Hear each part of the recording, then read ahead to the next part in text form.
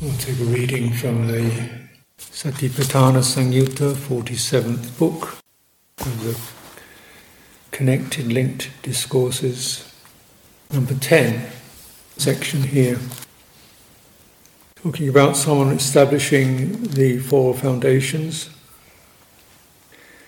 having removed covetousness and displeasure with regard to the world. Just that. Which takes not quite so easy to do, but that was certainly part of what the Buddha had to cultivate. While contemplating body and the body that arises in them, based upon the body, either a fever in the body or sluggishness of mind, or the mind is distracted outwardly. That bhikkhu should then direct the mind towards some inspiring sign. When he directs his mind towards some inspiring sign, gladness is born. When he is gladdened, rapture is born. When the mind is uplifted by rapture, the body becomes tranquil. One tranquil in body experiences happiness. The mind of one who is happy becomes concentrated. It reflects thus, the purpose for which sake I directed my mind has been achieved. Let me now withdraw it. So who withdraws the mind does not think or examine, understands without thought and examination, internally mindful, I am happy. And so forth with the other three establishments. In such a way, Ananda, there is development by direction. And how Ananda is the development without direction, not directing the mind outwardly. Bhikkhu understands my mind is not directed outwardly. Understands it is unconstricted, after and before liberated, undirected. Understands I should dwell contemplating the body in the body, ardent, clearly comprehending, mindful, I am happy. And so forth for the others. Mind not directed outwardly is unconstricted, after and before, all around. Liberated, undirected. Ardent, clearly comprehending, mindful, I am happy. Thus, Ananda, I've taught development by direction, I've taught development without direction. Indeed, Ananda, by a compassionate teacher, out of compassion, all that's been done, out of compassion for one's disciples, desiring their welfare, this I have done for you. These are the roots of trees, Ananda. These are empty huts. Meditate, Ananda. Do not be negligent, lest you regret it later. This is our instruction for you. So there's a process here, and this is kind of a very brief outline. The Buddha's summarising. Other times he talks about having spent time just turning things over in his mind and reviewing how he'd been living, what he'd been doing, and realising this is not profitable, it's not getting furthering, it's not deepening, it's not settling. And so discarding, putting aside its distracted thinking, its outward going tendencies, his obsessiveness and so forth. Then his heart becomes one-pointed. And then having set that up, heart is ekagata, one-pointed, one aim, sense of purpose. Then he establishes sati, mindfulness.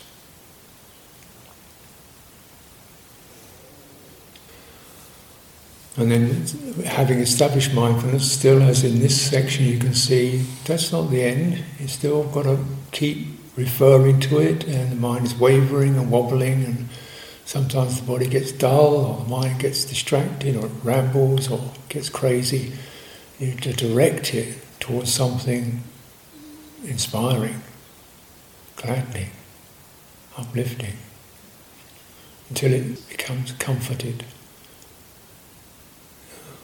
Desperate, agitated mind, what makes it feel fed and comforted, gladdening, cheering, uplifting, comes out of that feverish state, or that panicky state, or that lost state,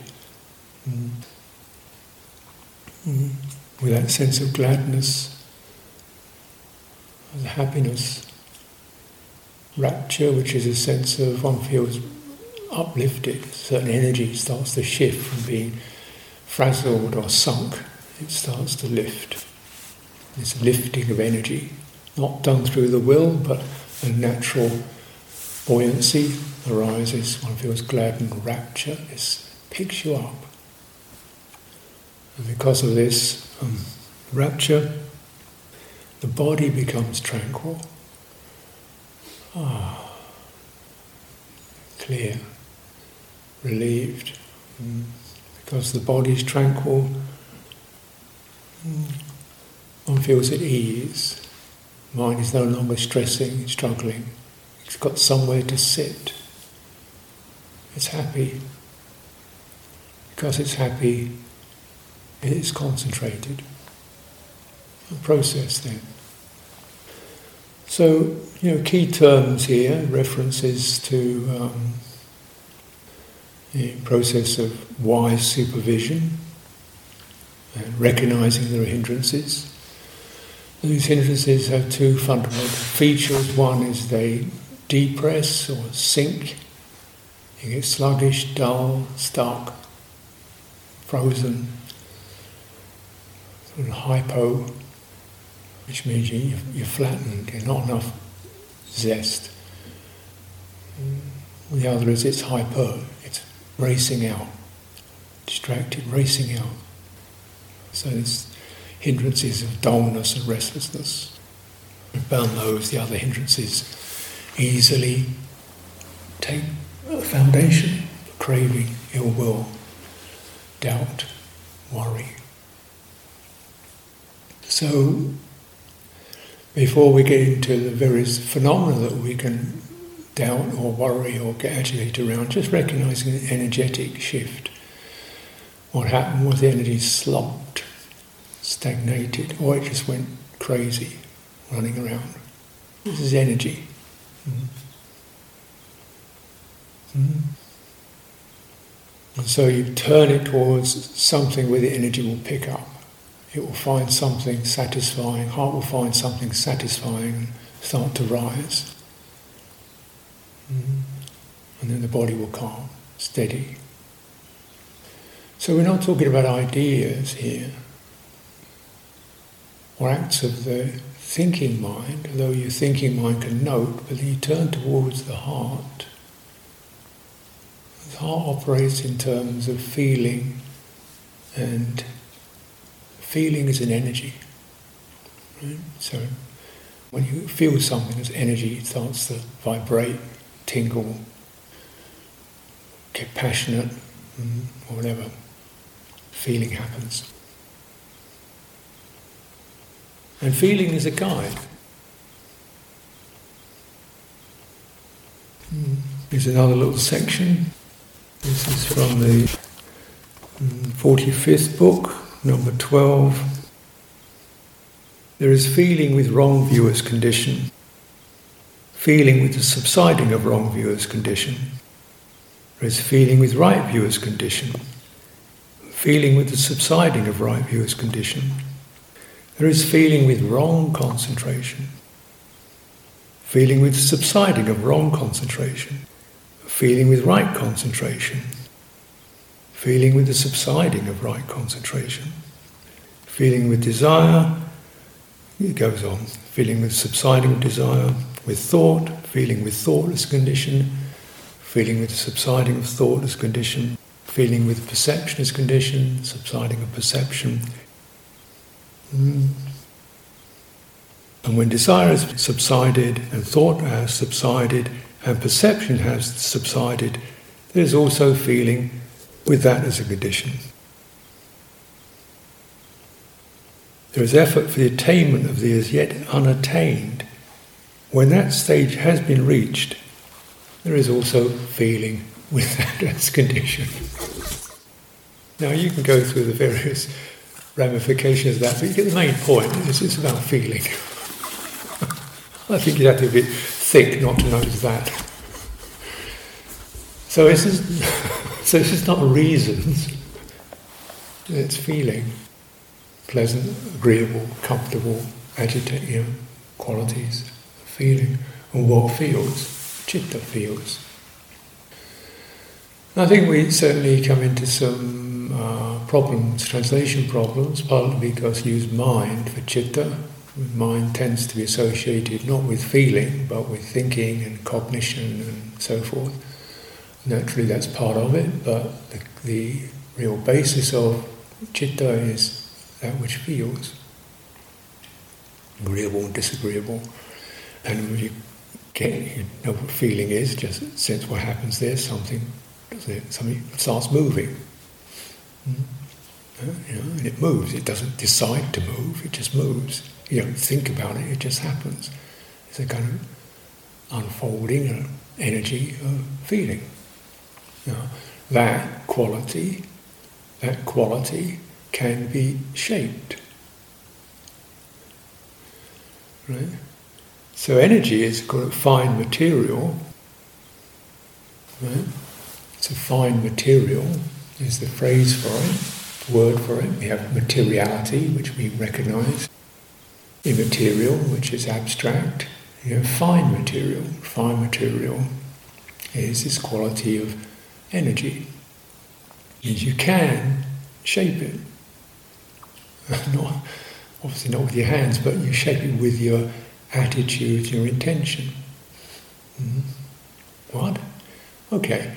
This means you see something that inspires you, you linger in it, you take it in, you stay with it, and that will actually cause that feeling to stabilise and steady. Right? So if we find our inspirational object, and we attend to it, the feeling of gladness, staying with it, extending it, entering into it, that feeling will become greater, stronger, more stabilised. Then you can enter into it. And that's what can be done. Citta can do that. It does get affected by a feeling, and now you don't just let feeling rush through, you actually go into it. And this is called absorbing or meditating. When the Buddha said meditate bhikkhus, he said jayati.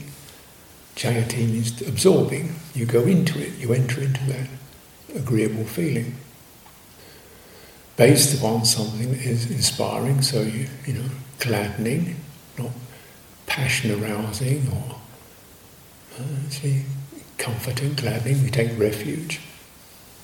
And actually, because the fine material quality of energy covers body and mind, right? So it covers these two seemingly very separate domains, where we normally think body, physical, bones, meat, mind, ideas, two completely separate domains. So no, they are, at that level they are, but on the energetic level, they're co-arising. Body energy, heart energy rises or sinks. That's the whole understanding that this thing is based upon. That's why with mindfulness of body you can do things to your heart. It's not the fact you focus with your mind on a particular point until your mind gets concentrated. That is not taught. You enter, get the heart to enter, and you have to make something worth entering. So you do this kind of referencing, gladdening, how does that feel? Do I settle? No. Okay, what about that? Gladdening. No, putting that aside. A sense of relief. That's gladdening. Go into that. How does it feel? You know, how does it feel in the heart? And can you linger it long enough till you get the sense of, the pressure's gone out of your head, the agitation's gone out of your chest. You take a few breaths. And breathing is very helpful, because breathing exactly straddles those two domains. It is the moderator of energy. So if you sustain a gladdening, inspiring image, and while you're doing that you feel your breathing will begin to pick that up and transmit it into your body, into your nervous system. Just as if we pick up something that causes fear and panic and we breathe in with that, you get agitated and that goes into your body. And so people get panicky and then their breathing gets agitated and the whole body starts freaking out. And in such a case you can't just say to them all conditions are impermanent. It doesn't work, even though it's true. You actually, take them by the hand. Let's go for a little walk together. You get physical, and with a simple, comforting feeling, and then their body can feel that, and it starts to steady and they calm down. And then your breathing begins to become more skillful. It's breathing is tuning into a skillful state and spreading that through the entire body, in which there may be aspects in the body which is dull or congested or twisted or agitated, because your body is not just physical anatomy, it's also a sensitive nervous system. So there are all kinds of shock, inner bruises, constrictions, numb places. So you're suffusing the entire body. And that's also the line of absorbing. When the mind has got some gladness, then you suffuse the entire body. It's also the process that the Buddha talks about, just like you're sitting in a bathtub, or you've got it's a soap powder and sponge and water, so you get sudsy. So you're actually just saturating the body with any degree of gladness or relief of fever, relief of anguish, relief of stress. So you can, in your understanding the nature of feelings, when we take the pressure off, it can be that sense, a lightness. So you're shaping and moderating and handling and understanding feeling as pleasure, but not just as pleasure, as an energy. Because that's what it is.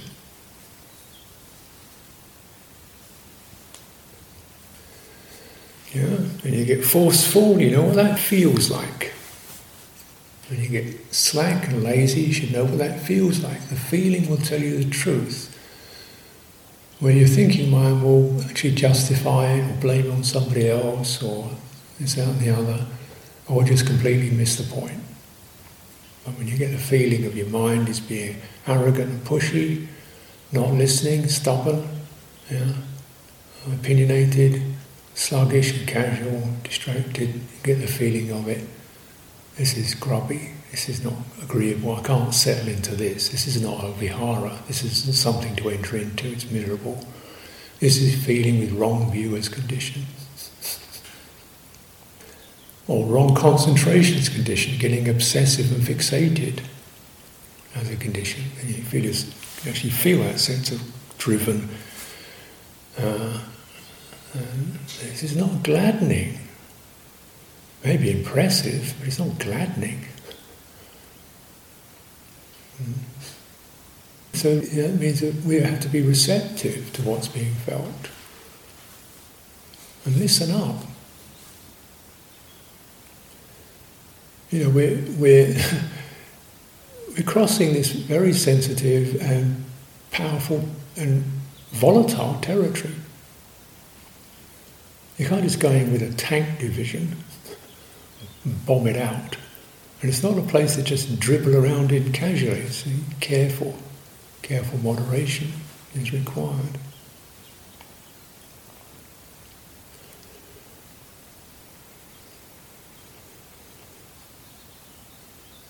And it's sensible.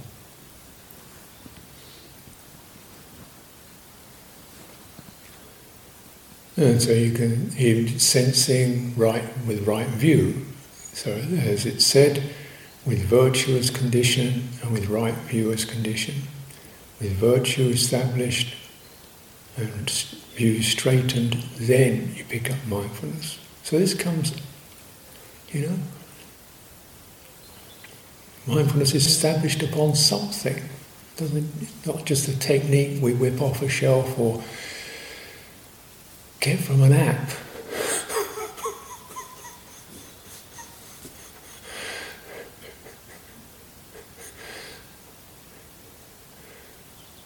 Right mindfulness. And that's important, because if that isn't there, then you start doing what you call concentrating on that, and then putting a lot of energy into it. I mean, it's like you're driving a car, but you haven't got the wheels on the road. Actually, you haven't got wheels at all, and there's no road. It's just gunning the engine. Impressive. You're pushing and concentrating and getting this and getting that. Actually, you're not even in a proper vehicle yet. The road, straight view, virtue, then just checking out, is it grounded, settled, basis established, comfortable? Okay. Let the mind, let the heart pick up. I'm happy, I'm comfortable. Dwell in that.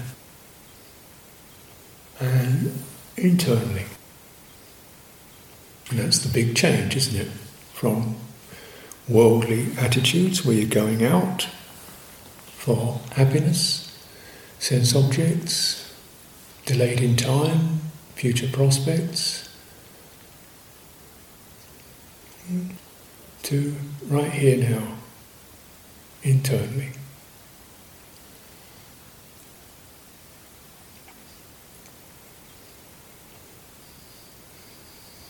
So,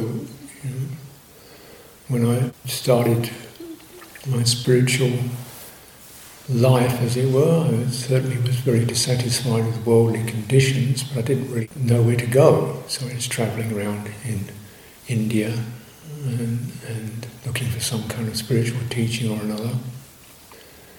And, it sounded kind of great ideas and, super divine consciousness and bliss and so forth. It didn't seem down good, but in terms of actual path, couldn't really find a path anywhere. And I had actually just seen, years before, some images of the Buddha images on covers of books. And it stayed with me, this impression, this upright, dignified, but really relaxed, gentle, dignified being.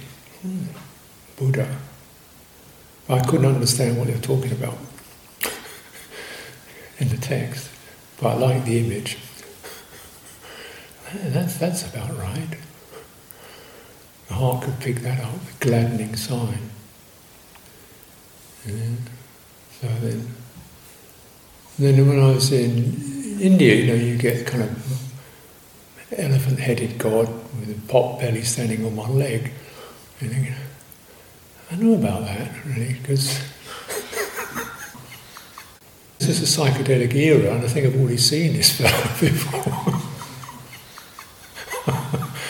And I don't know if I really want to trust my life or some of these kind of figures with fangs and blood dripping with necklace of skulls dancing on one leg. Well, yeah, I've met a few of those. so I couldn't really pick it up. But then when I went to Thailand, and seeing Buddha images, oh yeah, that's it. An impression. And I remember the first time I saw Buddhist monks, and they'd been to Bard, and just these monks walking along, just barefoot, light robes, just walking along, dawn, just calmly. Oh, that's it. Just light, calm, open road, daily life. Living a daily life, open road, calm. There wasn't even an idea, it was just this sense of that's the sign. And I still remember it. When life gets intense and complex and heavy and so much to do, you just remember, no, this is about open road, calm, just walking along, open road, rather than a kind of big project, got to support Buddhism in the West, generate. No, just walk along, calm, open road. Things will happen. People who want to know about it will pick it up. Because you let the sign do the work. And attune to the sign. But because one had to get permission from one's parents to take ordination, I used to ask my father, and he said, well, whatever you want to do that makes you feel happy, son, you do that. He said, but don't do what I did. He said, I left school when I was 14, and I worked, and I was 68, and the work never stops. There's just one headache after another. If you can get through your life without doing that, really, you go ahead, do it. And so the only thing to remember is, with people you're living with, you should be respectful for their customs and ways of behaviour. Just live with respect and do what makes you feel happy in yourself. But don't get into this thing that I've been doing. And then he died. So that was his bequest. It was pretty good, so I still recollect that. And that's the beauty of these images that go to the heart. They're not just great ideas, it's something that touch you. They linger there, you can turn back. And sometimes I'm kind of getting a bit agitated, a bit that and the other, and I remember my father saying, oh son, don't worry about it, just let it go. You're doing all right, Oh yes, open road, walking along through this troubled world. And what it takes to keep that without, breaking step, charging, rushing, dithering, drifting off into the ditches, getting stuck by something fascinating on the side, just to keep walking along that open road. That's enough. And things come by themselves through that process. As you probably recognise, those monks were going for alms round, walking on an open road, and food arrived. And that's kind of the way it's encouraged, either literally or metaphorically, Don't get intense, don't get tangled. When you feel gladdened, know it.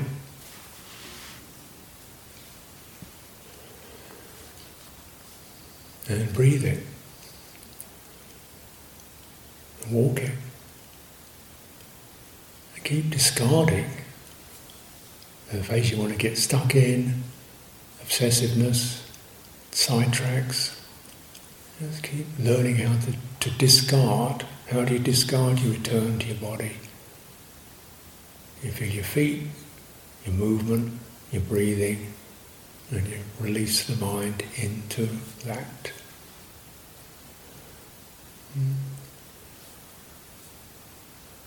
And that's cleaning process. And as it cleans, things start to rise in a skillful way. We have a life to live. We call this a retreat. The whole life is really a retreat, different forms and modalities in it. It should all be something that you're listening to, attentive to, noticing how it affects you, noticing your aims and ideals and opinions and relationships, and your ways of doing things and causing you stress or getting you tangled up. And, you come out of it. It's open road. Don't get stuck in the bushes.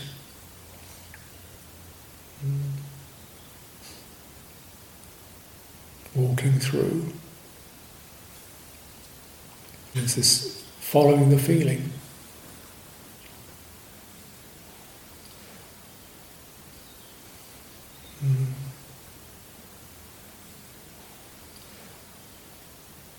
This involves a receptivity. And again, this is another thing to bear in mind, because certainly when we are eager or desperate or inspired or whatever, there can be to do it, and there can be a lot of instruction on doing, how we do meditation. And it has its own validities, but you should bear in mind, in order to listen to feeling, you have to be receptive. These two processes, vitakka, vichara. Vitakka, you place your attention on something. Vichara, you take it in. How's that? How's it feel? Place your attention on something. How does it feel? What's happening? So that can either be a particular small point, like your breathing, or it can be a scenario. Like I'm in this particular position. I am the whatever I am, work monk, teacher, senior nun, new anagarika. How's that feel? Okay, well what are you doing with that? You're making a burden, holding on to it, getting fed up with it, just releasing the ways we conceive of ourselves. You're a feeling, sensitive being. What's happening? Look after your heart, look after that. Stay steady with it. The rest will arise. That's faith.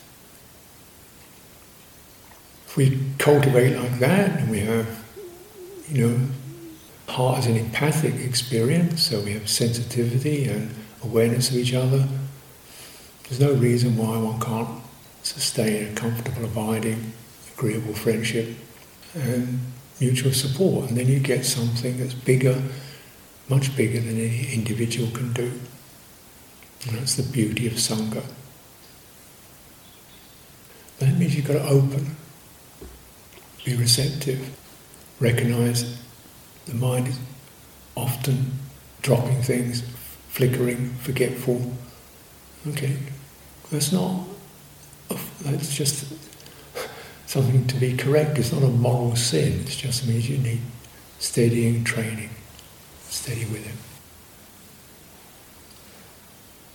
Beware of driving too hard. This is a thing because meditation or meditation systems, some of them have this kind of rather, driving one-pointed concentration attitude.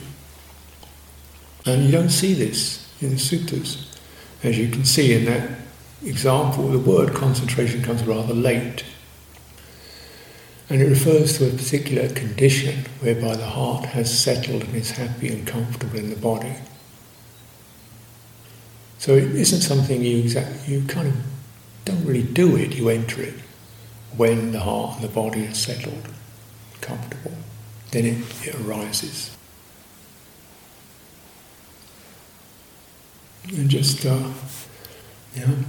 what mindfulness is the agent that you notice the sign, you notice the gladness, you stay with it, you notice what's steadying, you stay with it, you keep listening and reading and checking it, till the feeling becomes steady and comfortable. Then the energy is gathered together, because feeling is an energy. When the feeling is steady and comfortable, the energy will be steady and comfortable. That steady and comfortable is called samadhi. Right? So it's a way of handling feeling. It's not a way of pinpointing your attention purely.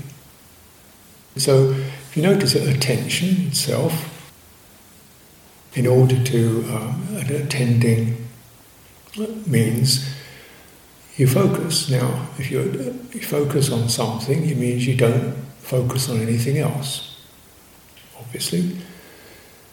So, for example, visually, if I want to form a focus, I'll probably notice what's occupying about 2% of my vision. The rest of it blurred. Doesn't matter, focusing on that. And one might think one's being one-pointed. Well, in terms of attention, one is one-pointed. But in terms of the heart, the one-pointedness is my heart. One-pointed on understanding and bodifying my mind, which has become one-pointed on many things, rather unskillful things I got focused on and riveted by. So attention has to be moderated. And the Buddha says, okay, well, just give attention to your body. Not your fingers, not your nose, but the whole body. So that's sort of not subtle, but it's there. And within that, you can find the qualities of liberation coming up through that, in that experience. And also you'll find the qualities that are disturbing. You see the same thing with your mind. Keep your mind steady, open, not intoxicated, not fixated, not directed outwardly, inwardly, which means, how am I? How am I feeling? That's the way you direct your mind inwardly. You direct it towards what the mind is feeling. How am I feeling? And not just looking for a word, but what is the feeling in the heart? Probably mobile, agitated. What's needed to address that? Calming sign, gladdening sign, lightening sign, steadying sign, and direct it towards something that will provide that where the feeling changes. Once that's steady, then you withdraw that action of searching for the right feeling. Now it's established, then you withdraw it. Now it's steady, I am happy, things are cruising along. Be with that. Until, of course, the next time when it slips away and you're going to do it again. So the process of mindfulness is actually being able to repeat. Repeating. Bearing in mind. Turning things over. Repeatedly. Reminding. Checking. As is appropriate. Then when it's settled, bearing that in mind. Noticing that, the feeling of that. And this is called apilapana. It's thoroughly turning up, thoroughly or highly, or in a refined way, lapana, recollecting. And a little kind of scholarly topic is you can misread that as lipana rather than apilana. Apilana means not floating. Apilana or apilana means repeatedly recollecting. Apilana means not floating. So people can read up, that means not floating, so the mind is not floating. So in fact, instead of letting it float, you drive it. So mindfulness should be driven into the object. Comes out of that kind of attitude, drive and mindfulness onto the object, embedded.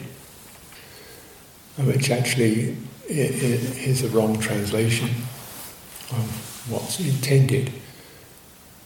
Apilana means a kind of floating. It means, how's that? How's that? Check it out. That's called vichara. Yeah? Means to have an open, fluid, recollecting, sampling attitude. How is this? How is that? Yeah. That's about right. Yeah. That's vichara. The vitakka is the pointing. And by and large in worldly life, the vitakka, pointing, attending to, is heightened and fully developed. Calculating, planning. Rather than pause, linger and evaluate, just do, push the button, get on to the next thing, quick. So this process of not reflecting is bound up with our progressive culture. We don't want to pause and reflect, evaluate, because if you evaluate it, you might be wise. We don't want that to happen. We want you to be addicted. So don't wait. Don't reflect. Just go for it. We promise you this is the glow. This is the progress. This is the just buy one of these. Don't step back, pause and consider whether you actually need it or not. Just go for it. Yeah, this is what shopping is about, isn't it? People who are shopping, they just buy, get, because it looks good. Whether you need it or not, well, don't even consider where it came from, the amount of material goods that were used, the exploitation of labour, the effect on the planet, whether it's useful. Don't bother with that. Just get one, because you get this buzz. Oh, great feeling. This is feeling based upon wrong view. Feeling based upon right view is,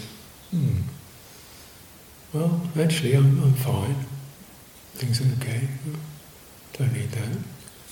Cool, comfortable feeling. Mind isn't directed outwardly. So this you have to reflect. Vichara.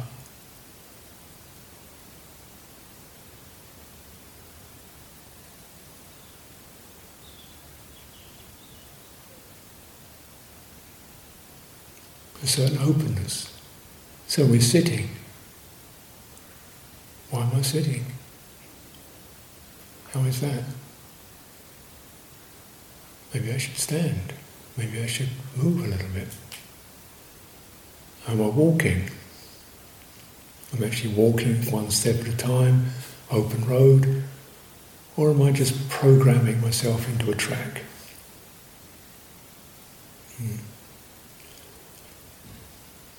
How does it feel? Open, comfortable, or pressurized?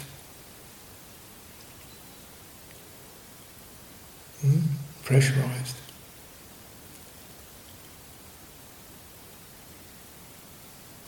I spent several years, early years of meditation, just pressurizing. I was trying to focus on a particular point in the body to meditate, to get this, and mind wouldn't do it, so I just push it. Mind still wouldn't do it, so you push it harder. Mind still wouldn't do it, so you keep pushing it, pushing it, pushing it. Just keep witnessing and pushing, and then ramming it down, and pushing it. And eventually it did get stuck. But the effect is kind of like very intense. It became extremely intense because the feeling, the emotion, the feeling energy had been compressed into a very tight state. And I'd never even noticed because my attention had not been there, it had been on the object. In fact, the instruction was, let go of the feeling, just keep returning to the object, discard the feeling. Discard the feeling and return to the point. Get one pointed on that particular point. Discard the feeling. So you discard the feeling, you discard reflection. You discard evaluation. The aim being that you get concentrated. Well, yeah, mine was certainly concentrated. Happy? No. Gladdened? No. Restricted? Not unconstricted, but extremely constricted.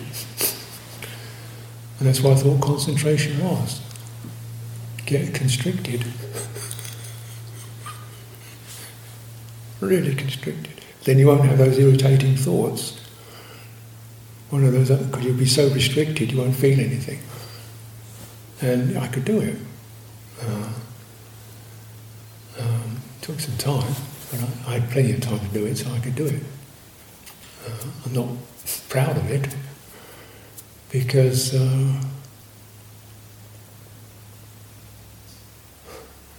extremely dissociating.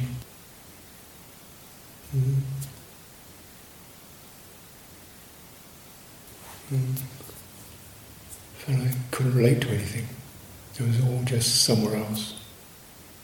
I was in this intense state. Until I met Ajahn Sumedho, and Lord Sumedho, who was really unconstricted. Just very relaxed, comfortable, settled, wasn't distracted, wasn't steady, stable, but you could feel the sense of an unconstricted heart.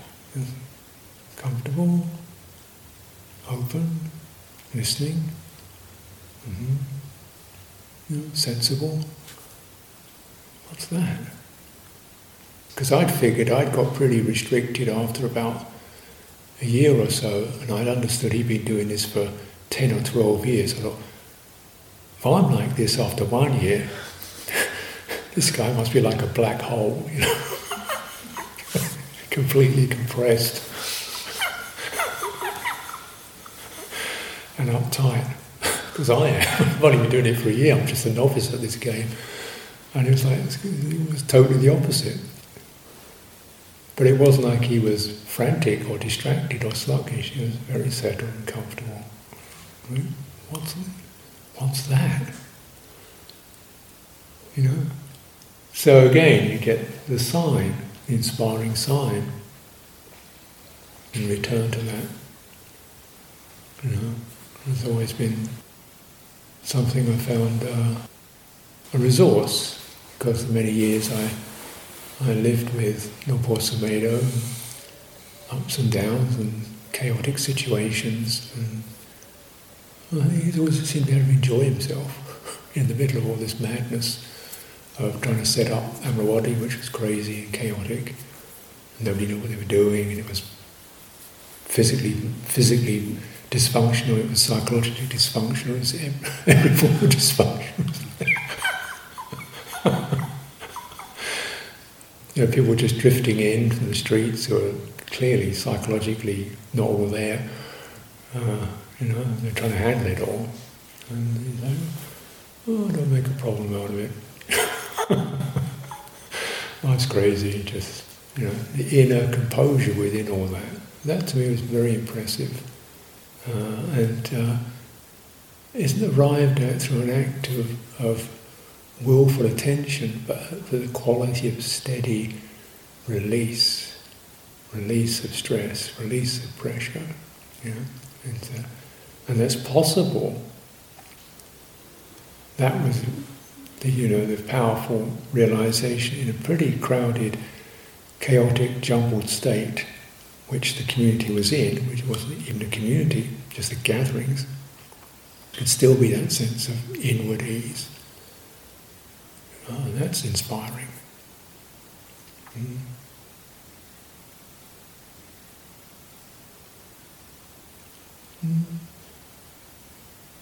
So, just consider what needs to be put aside, what needs to be opened up to, what needs to be welcomed. What is the feeling born of right view?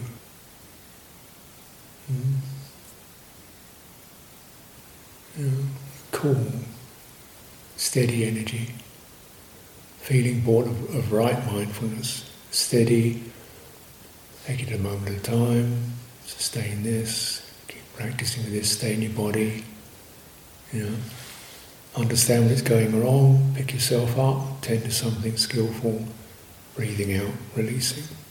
This is the process that we can trust, not because it's so amazingly profound, but because it's actually very sensible and comfortable and accessible for many people. Wherever they're at, however long they've been practicing, it remains the same. So let's take some time to enter our minds inwardly, our bodies inwardly, and find a way to happiness and ease.